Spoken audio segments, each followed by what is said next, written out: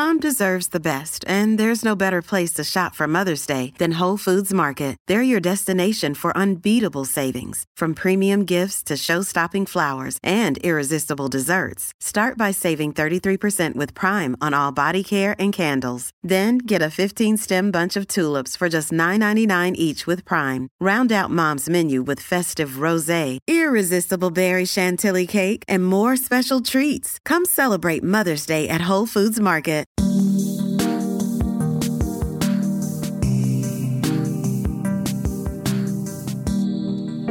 This is Bristol Live, a weekly podcast that takes you behind the headlines and inside your local newsroom. My name is Tristan Cork. I am your host for this week's episode, and we have got a fabulous episode for you this week. We have managed to secure, all the way from North Somerset, the North Somerset reporter for the Bristol Post, Heather Pickstock, who's a bit of a legend in the community in North Somerset. She's been there 25 years, and it'd be really interesting to hear what she's got to say about what it's like working from home, about what it's like covering that part of the Bristol area. And we've also got Grace Earle, our What's On reporter, because it has been a big week for restaurants in Bristol, with all the Michelin stars that have been handed out to restaurants. So we'll wait to see what she's got to say about that. But first of all, let's talk to Heather. I'd like to welcome my first guest to the podcast this week. It is a bit of an honour, actually, to have you in here, Hev, because oh my goodness. You are a bit of a legend in the Bristol Post. Am I really? Yeah. Hopefully for all the right reasons. For all the right reasons, but also because you're a bit of an enigma, bit of a mystery, because we hardly ever see you. No. So there's lots I hide. No, I look. There's lots of reporters who kind of know you exist. A bit like Bigfoot, really. You know, we know you exist, but no one's ever seen you. Well, I am there, and I am working hard in North Somerset to bring you, what's happening. Cool. Out there. So, formal introduction. You're Heather Pickstock, and what's your job title as such? Well, a bit of everything really, but predominantly North Somerset reporter. And I've worked for the Post for 11 years, but North Somerset's been a patch that I've covered really for the last 25. Okay. I've done a few spots elsewhere across Somerset, but predominantly, North Somerset is where I work and where I live, and where I've pretty much always lived. Okay, so you work from home, is that right? Yeah. Now, let's talk about that, because I worked from home for 15 years as well when I was on the Western Daily. Yeah. And it's quite different to working in an office, I found. How are you finding it? How do you kind of get up in the morning? Well, do you know what? So many people say to me, "Oh, I bet you watch Jeremy Kyle every day," which is so far from the truth. Yeah. It's ridiculous. So no, I'm quite good at getting up, believe it or not. And to be honest, I don't really need an alarm clock, because I work with my 13-year-old Basset hound called Bertie. Oh. And by about 7 o'clock in the morning, he's at the bottom of the stairs, telling me he wants his breakfast and he wants to go out. So he's my sort of animal alarm clock. So I don't find that a problem. I like working from home, and I think being on the patch and living on the patch, and you see so much more. You get, you know what's happening if there's, a crash. You can be there within 10 minutes, or there's a big issue. And I do find, and I've always found, having worked as a journalist for like 25 years on that patch, that it's the most random places that you pick up your stories. Yeah. It takes me probably twice as long as anyone else to go around Tesco or Waitrose or any other supermarkets are available, because people say, "Oh, hiya, Hev, have you heard about this?" Or, "Oh, I need to talk to you, I've got a story about this." The pub, obviously, is another good source. I've got after work, obviously. Obviously after work, yeah. And I've got 3 grandchildren as well. So, they've always been a great source of stuff. And they give me a new, they tell me things that possibly I wouldn't know, because, I'm much older than them. So, and I enjoy being part of that community, and I'm proud to be part of that community. So this is kind of Portishead, Clevedon. Yeah, I think, I cover, that kind of area. I'd say from sort of Pill right up to Weston-super-Mare. Okay. How far kind of east, sort of, where are we talking there? Chew? No, we're not quite as far as Chew Valley and that, but I mean, I never say never to anything, If a good story comes up, on that patch, outside that patch, I'm there. You know, if I get to hear about it, I'm there, I'll do it. But predominantly, you know, our main towns are Weston, which is the biggest town in North Somerset, quickly followed by Portishead, that's growing by the minute, and then Clevedon and Nailsea. And there are our sort of main sort of centres of population. And then we've got, you know, lots of lovely little villages, which have got such a fantastic community spirit in North Somerset, you know.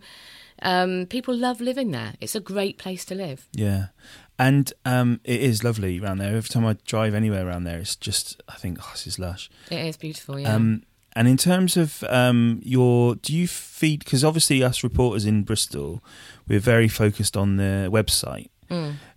Is that something that you feeding into that, or is it mainly print, or how does it work in terms of? I kind of do a bit of everything. So, you know, my role is print products. You know, predominantly the Post, and my stories go in the Western Daily and other publications that we own.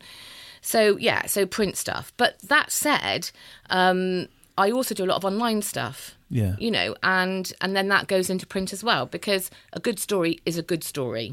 Yeah. You know, definitely. and there's lots of things happening, very community focused things happening that possibly won't work well online, but are still very valid stories to our local North Somerset community. Yeah, it's interesting actually, because the fact that that you are still print focused, because when we switched to, it's quite an interesting thing that when we switched to digital first, the rest of the reports, that's when I joined the Post. It's good that it was still recognised that there would be still that someone still needed to be that print journalist. Absolutely. Because the kind of stories that we do, like you say, the kind of community stories and stuff that maybe online only, you know, not many people would kind of click on to read. Actually, you still need to have them in print, because it's a different kind of readership, isn't it? Well, it is, and you know, we still have a very loyal readership, you know, in the Bristol area, in the North Somerset area, and we need to, you know, keep those people happy. Yeah. And, you know, a local story, I don't know, example, Head Shave charity run, you know, it still involves local people. People still talk about that sort of thing. Yeah. You're right, it probably won't work online, but it's still a very valid story to the local communities and our readers in those communities. And it's amazing how many people kind of see that you've done a story in print, and that's kind of more valid than almost, you know, everyone, they'll say, is it going in the paper as well? And you're like, I don't know, but I think the trick is, isn't it, is sometimes, you know, you might have a story that you think is predominantly a print story, but then it's finding a way to make it an online story. Some stories are never going to do that, but there is, you know, it's learning the tricks to think, well, actually, you could make that into an online story. I mean, a story I did this week about the Staple Hill Remembrance Parade. Now that is going ahead this year. It was cancelled last year because the Royal British Legion, the local branch, closed. And upset by that, the local community rallied around and launched a crowdfunding campaign to raise the money to cover the cost of running the parade again this year. Now, predominantly, I'm guessing that is a print story. So I wrote it for print, but then I thought, no, actually, people are going to be really interested in this. So I tweaked it a bit, and the story went out as this is how a community in Bristol have saved their remembrance parade. So it's learning how and understanding how you can make those stories work for all kinds of media, really. Yeah. In terms of working from home, now, as I said, I did that for 15 years as well. Now, a little bit of a confession here. And in my question, are there any days where you actually just stay in your pyjamas?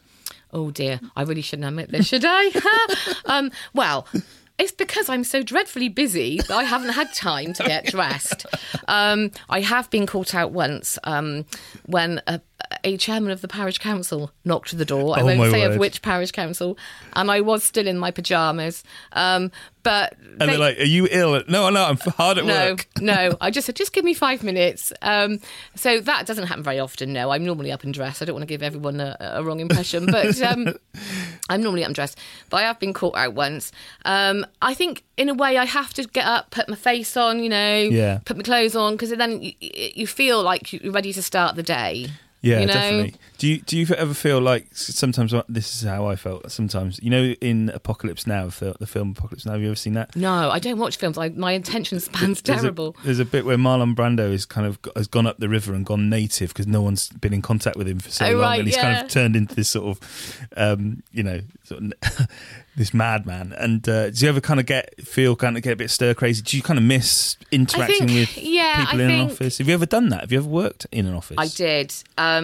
I was an editor of a newspaper I've edited quite a few local newspapers, but I edited a newspaper for 7 years and absolutely loved it. Loved the people I worked with. It was a fantastic job. But my life changed quite drastically in 2006. And my husband died. And it really made me reevaluate stuff. And I just thought, I'm not sure I can work in a building anymore. And then the Post came along and said, would I like to be their North Somerset reporter? And I actually love working from home. I mean, I do get a lot of people knocking at my door at inappropriate times of the evening. Yeah. With stories or... You haven't got a gossip. Sign on your house, have you, saying Bristol Post? No, I haven't. Not quite that. No, I haven't. But, I mean, I had a phone call... once and it was 1:00 in the morning and it was a guy on Clevedon Seafront and he'd obviously had quite a few on board and he rang me up to tell me he'd lost his mobile phone. Wait a minute. And I said, well, surely you haven't lost it because you're ringing me on it. He went, oh yeah. Cheers, love. Night. It's like, night. And you get some really random things, people do think of you as a little bit of an information service, and I'm sure you found the same. Do you know what time the pub opens? Do you know what bus goes into so-and-so? So you do get a lot of that, but I wouldn't have it any other way. And I really enjoy being part of the community and, I'm proud to be part of North Somerset. When people sort of say sit you down in the pub and go, I bet you've done some good stories. Yeah. What's your favourite story that you've done recently? Oh gosh, there's so many. I mean, one story that really sticks in my mind, and this just went, this was really before the days of the internet, and every national picked it up. We had reports of a big disturbance going on just outside Weston in the village of Locking, and people couldn't work out what it was. Their gardens were being trampled and trashed at night. Their little veg patches were being eaten, and, it was really quite severe, and we thought it was teenagers, drunken on the rampage. So anyway, I went out and did some investigating, and it actually turned out that it was somebody I knew in Locking had a pet pig, and this pig had been stealing his cider because he used to leave his cider down by the side of his sofa when he, the cans. So the pig was in his house? The pig was a house pig, and Percy, and anyway, this guy would go to bed, and the pig thought, there's pigs like apples, don't they? Yeah. So, he had a bit of a liking for cider. So it turned out that what this pig was doing was getting the cider down its neck when its owner had gone to bed, getting a bit lively, and then going out on the rampage and Locking. Going out. So there was a pig flap in the door that it could get out. I think it must just have crashed its way all through or something. I don't even know how it got out, but I can't remember. But I remember, and when you're sat there thinking, what is the headline? What is the headline for this? And I think we did something like Percy the Pickled Porker or something like that. But one of the nationals, and I thought this was really clever, just came up with the headline Drunken Swine. I thought, how didn't I know that? How didn't I come up with that? So... and there's been some, there's things I've been involved with that I'm really proud. That's a great fun story to tell. I've interviewed lots of celebrities. Some have been nice, some have been unpleasant. Danny LaRue bought me a bottle of pink champagne once when I interviewed him at the Playhouse in Weston. Norman Wisdom was great fun. I used to do T4 on the beach. Where I got Kwan, Keith Lemon, quite a lot of the Towie cast. Although I will admit, as I was getting older, I actually had to go online and print out who was performing because I had no idea who some of them were. That's nothing to be ashamed of at all. No. In fact, it should be a badge of pride, to be honest. Yeah, so that was fun. And some of the campaigns that we've been involved in as well, especially on the Post, the Save the Open Air Pool. Yeah, that was fabulous. And it's stuff like that actually kind of makes a difference as well. I think so. It gives you so much kind of credit almost to people, because sometimes you're writing about everything to do with people's lives, aren't you? So absolutely, and you're honoured. People bring you into their lives. They tell you their story, and that's a real privilege to be that person. And I think as a duty, as a reporter and as a human being, you have a responsibility to do that well. If someone's bringing you into their life, telling you what's happened, and some of their stories are really, tragic, emotional, I think that's a real privilege as a journalist, to be given that opportunity to share in that person's story. One of the things that we've been doing this year is the Rooms Care Appeal with St Peter's Hospice, to raise the final money needed for that new inpatient unit up in Braintree. That, again, has been the most incredible thing to be involved with. It's two Bristol institutions, the Post, the Hospice, working together for the benefit of the people of Bristol. And I've met some incredible people this year in the forms of people who work there, who are volunteers there, and people who have, are being looked after by the hospice, and the families of people who have been looked after by the hospice. And again, that's been an incredible thing to be involved with, and I'm really proud and honoured for that. And we're reaching the end now. The hospice, the work there is due to finish at the end of this month, and we're hoping to get first patients in at the end of November. And Bristol needs to be really proud of what they've achieved there. Yeah. Do you feel that where you, because it's quite interesting, as someone who's I moved to Bristol like 3-4 years ago, but obviously I'm from Wiltshire, so it's not too far away. Bristol was always the city my nearest big city, and place I would come to. Where you are, do you kind of feel part of Bristol, or do people sort of say they're from Bristol when they're from where you're from? Well, the funny thing is, I'm down in Cornwall quite a lot, and I always say I'm from Bristol. Yeah. He's the crazy lady from Bristol. So I'm very proud to be part of the Bristol community, and I love the Bristol community. I live in North Somerset, but I very much feel that I'm Bristolian. Yeah. I wasn't born here, but I quickly moved to this area. I went to school in this area, and I've got a great network around here. So, and I love Bristol. People are very friendly. I'm just going to turn to video, Chris, because you live in South Gloucestershire, don't you? I do indeed. Do you say you're from Bristol? Yeah, I do. I it's really strange, but even on my address, I just put Bristol. I don't put South Gloucestershire. It's an interesting one, because back in the day when there was Avon. That's right. And everyone was in Avon, and that was it, and stuff. I don't know. I think I still said Bristol. Yeah. Then, even when we were in Avon, and I can remember when. This is how old I am now, and how long I've been doing this reporting. You can remember actually there being the Avon County Council. Yeah. I can remember Woodspring. Wow. I remember the metamorphosis into North Somerset. What about the King Arthur and Wessex? Do you remember? Yeah. Well, there's some talk about somebody being hanged many years ago as part of all that in the fields at Ken. Oh right. Yeah. Yeah, I did a story. I've done so many stories. People say, "Oh, you must have done a story on that." And I think, yeah, I probably have. But over 25 years, I've done a story on pretty much everything, I think. A lot of our work online is involved in, and we've talked about this on the podcast before, about the use of social media, not only just to sort of put our stories out there so people can read them online, but also to kind of that's where people are talking now, is where people Absolutely. How have you managed that? As both of us are technology immigrants rather than technology natives. Native is the right word. Yeah. Yeah, we haven't grown up with this, have we? No. How have you found that kind of going into that sort of world and Twitter and? To be perfectly honest, I have struggled with it. I'm rarely anywhere without my notebook and my pen, and quite an old sort of fashioned reporter. So I found it quite a difficult transition, not because. I think I'm frightened because I don't know how to work it. Yeah. I can make jam, I can make my own wine, I can mow my own grass. But if you ask me how do I do a tweet, I'm like, not quite sure about that. So and what I do, Snapchat. I had to ask my 16-year-old granddaughter how to do that, But that's the younger generation, isn't it? Yeah. And I'm sure you've got young children, haven't you? Teenage children. And, I often go to them. I have found it a difficult transition. But that said, I get, quite a lot of stories come from online, and people, something happens, it happens, it's instant. People are talking about it online straight away.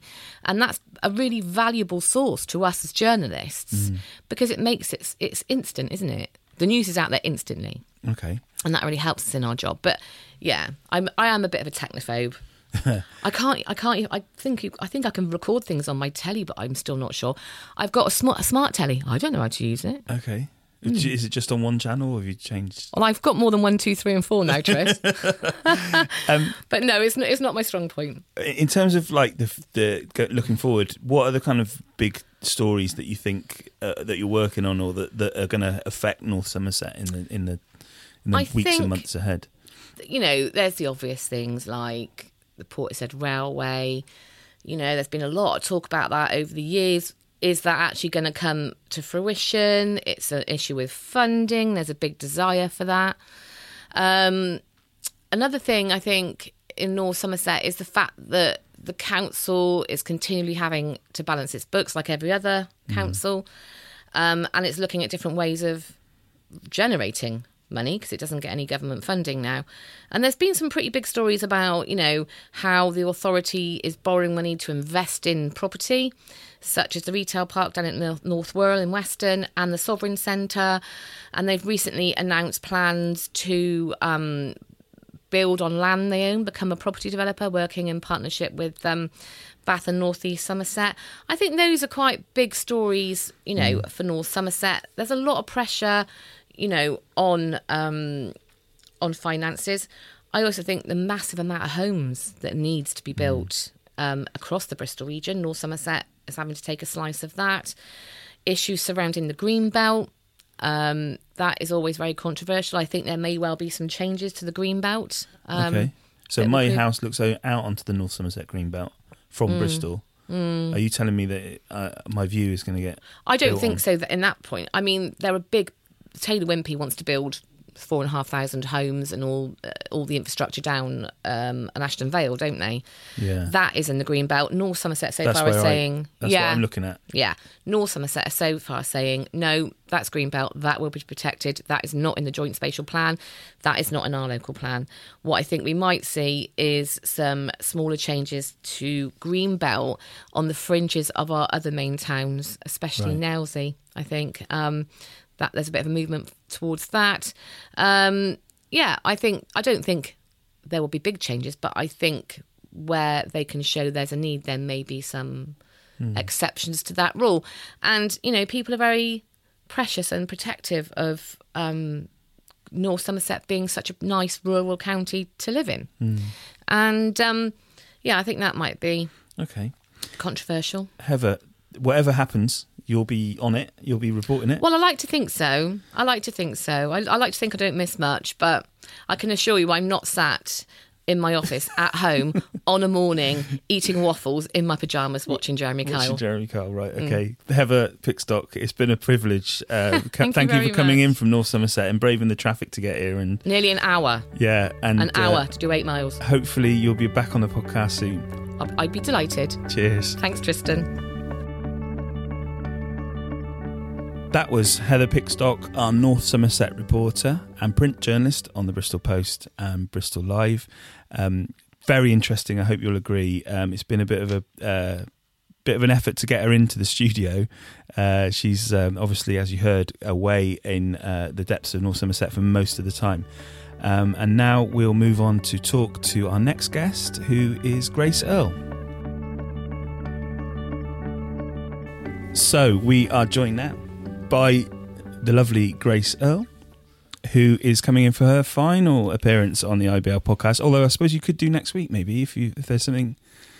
Potentially, but let's face it, there's probably not going to be much for me to talk about this time next week. Okay, well, anyway, so you're leaving. You've got a wonderful new job at the end of next week. I do, yes.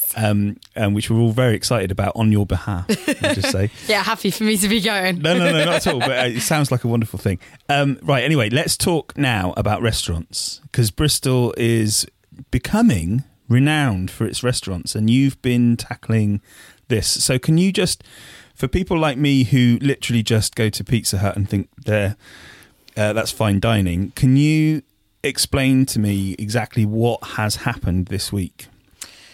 So Bristol's been growing really steadily in its reputation for being a city for amazing food over the past few years, but that's gone up a notch this week because the Michelin Guide for 2019 was announced on Monday. So that is perhaps better known by people outside of the industry as the Michelin stars. Yeah. So only a handful of really incredible restaurants get 3 stars, a few more get 2, and then more on top of that will be given 1. Okay. But for any restaurant to be given even 1 Michelin star, you probably don't need me to tell you that is a huge, huge accolade, and it's something that while certain chefs won't be bothered about Michelin, for a huge number, it is, what they spend their whole lives working towards, and it's what they really want. So it's like winning an Oscar if you're an actor or something like that. Yeah, I think that's a fair comparison. Okay. So what's happened in Bristol is that another one of our city's restaurants has been given a Michelin star, which is Bulrush it's on the border of sort of Redland and Cotton. Right. It's a sort of neighbourhood bistro that is very good by all accounts, and it's been a big part of the Bristol food scene for the past few years, and now it's been recognised on an international scale after being visited by Michelin inspectors over a number of times in secret over the past 12 months, and now it has a star. So that was one of the questions I was going to ask you, actually. So they don't say who they are when they come, and they just sort of order a meal and... So one of the things from what I can gather about the prestige of being awarded a Michelin star is the criteria which inspectors judge restaurants by, and what you actually have to do in order to get one is a huge secret. So it's surely not just the food. It must be the kind of ambiance as well. The posh way of saying atmosphere. Yeah, there is a part of that comes into account as well. And the service maybe as well. Yeah, you've got to have good service and good knowledgeable staff who know their menus and know the products that they're selling. But ultimately, I think, stop me if I'm wrong, but I think mainly it comes down to the food, and that's something that Bulrush has been doing very well. Okay. So how many restaurants now in Bristol have got a Michelin star? In the Bristol area? So in the boundaries of Bristol City itself, there are 4, Bulrush being the most recent. Yeah. And then in the wider area, there's 5, which is if you include the Pony and Trap pub out in Dew Magna. Oh, yeah, I've been there. That's really nice. Yeah, so I have actually been to one. There you go. I didn't have any food, though. I should have done, shouldn't I? Michelin star pub, you missed a chance. Maybe there wasn't like a table, but I remember just going in there for a pint. So what does this mean now for the Bulrush to get a Michelin star? Presumably that if it's that good, it would have been kind of, really popular and loads of people go there anyway. What happens now to it? Does it kind of get huge numbers of people come from all over the place to go and try and eat there? And do they... what kind of impact does it have? I think it definitely encourages more people to dine there, and it shows to people perhaps who aren't familiar with the area or who aren't familiar with the city's restaurant scene, that restaurant in particular is worth a detour, and it's worth kind of finding out. That's one of the things that the Michelin Guide aims to promote. It was initially set up as a travel companion all those years ago, so it's particularly important for people who aren't from the area perhaps and are coming in to visit and want to eat somewhere that is really, really special and is just an incredible place to go. But obviously for people in the city as well, there's so much choice in terms of great restaurants to go to. There are a number of great Bristol restaurants that haven't got Michelin stars but are equally popular, and getting a table is hard. So it will just be another reason to go to Bulrush in particular. Yeah. Is that it now? Do they have it and that's it? Or do they have to kind of... could it get taken away? So I'm not 100% sure on the sort of reaccreditation process, but restaurants can lose Michelin stars. It's not that you have it and then you have it for life. So say if the restaurant closed down, that would be it. It would be gone. Yeah. It wouldn't be kept as a historical record or anything. You do hear examples of perhaps if a chef has moved on, or the menu's changed. If that is deemed to have a negative effect, then inspectors can remove stars. It does happen. It's not happened in Bristol in recent memory. There's a number of restaurants who've managed to keep their stars. So Paco Tapas got a star for the first time last year. It's kept it. Ooh, Paco Tapas, tell me about that. That sounds like it's Spanish. Yeah, it is. I've not been there. This is how cultured I am.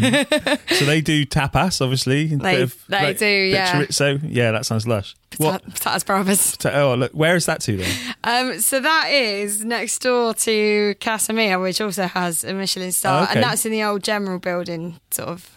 Oh, what, down by the river? Yeah. Okay. Yeah, so they're kind of both in there. They're both owned by Peter Sanchez Iglesias, who is a very well-known chef.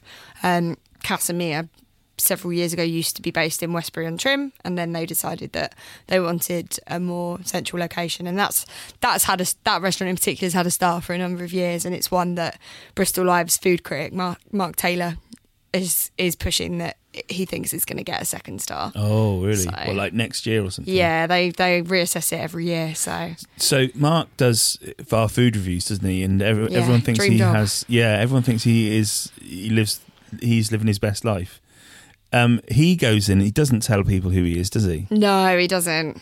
Yeah. So he wonder if he could be a Michelin judge one day, maybe. So what other? So we've had the one in the pub that I went to. Yep. The two by the Bathurst Basin by the General Hospital, and this new one, Bulrush. What's the fifth?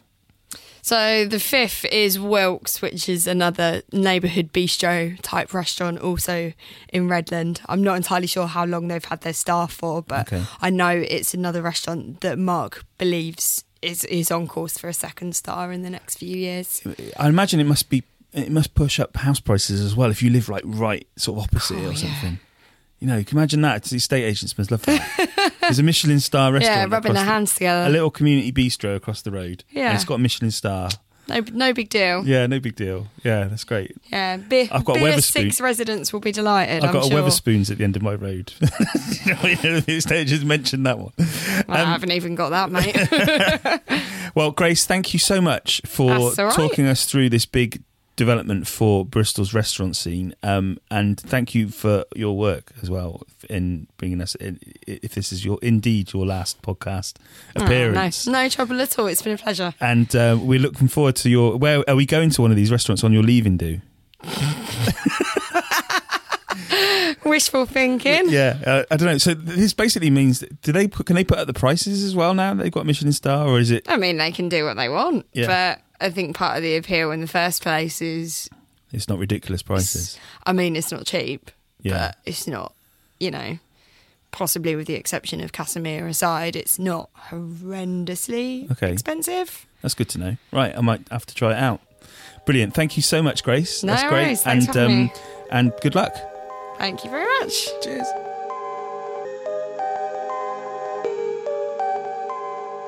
Thank you very much, Grace. That was really interesting take on the Bristol restaurant scene there. And that's about it for this edition of Inside Bristol Live. Before you go, you can rate, review and subscribe to us on Apple Podcasts or wherever you get your podcast from.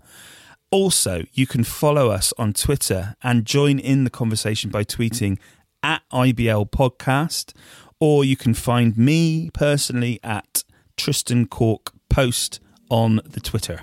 Thank you very much. I hope you've enjoyed it. Good night.